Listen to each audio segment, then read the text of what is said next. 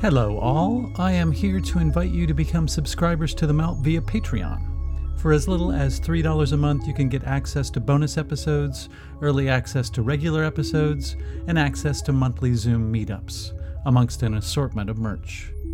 It's super easy to do. Just click the link below and you will be directed to Patreon, and there is where the magic happens. I put a lot of time, energy, and love into this podcast and would love to make it a full-time endeavor. With a minimal of help from you, that is much more likely to happen. In the meantime, have a listen to a few clips from the latest bonus episode that members have access to.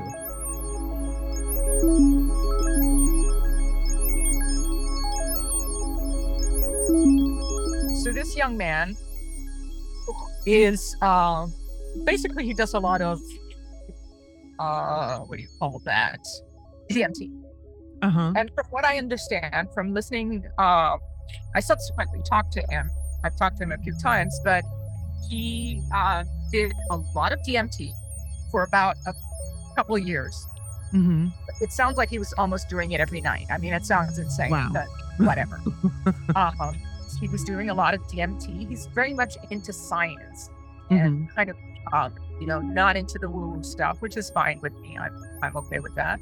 Anyway, to make a long story endless, he, at a certain point, had this experience while he was doing DMT, where there was, he became a little disillusioned, I think, from what I understand, with the whole DMT thing, because he was talking to entities, and he basically said to them, this is all good, but I kind of need some proof. I need more than, you're here, I'm here, we're having this conversation, but none of it ultimately ends up meaning anything because you just disappear and there's nothing tangible from the experience. Yeah. And he said, so he kind of dropped off, but then he did DMT a little bit after that. And he said he had, for the first time that he had DMT, he didn't seem to have any reaction from the DMT, which was unusual, because usually you take DMT and then something happens. And he said that at that point, he heard this voice in his head saying, he's here. What are we going to do? What are we doing? Something like that, something of that nature. And all of a sudden, an entity appeared in the room in which he was. And he said this entity seemed to literally be in the room. It didn't seem like it was, ethereal or anything. Yeah. And he had an exchange, sort of mental telepathic exchange. Anyway, subsequently to that, he had a community. It was kind of maybe a download as to what he should do.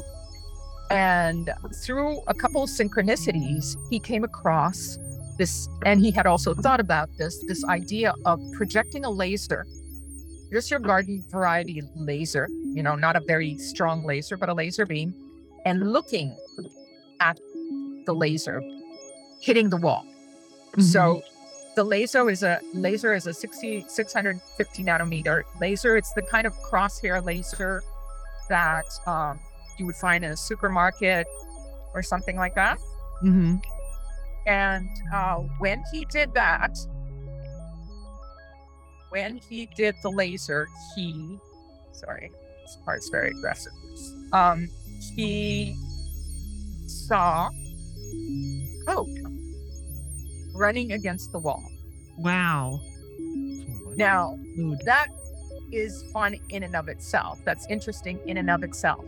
But the super interesting thing is that he was able to have that experience with 6 other people.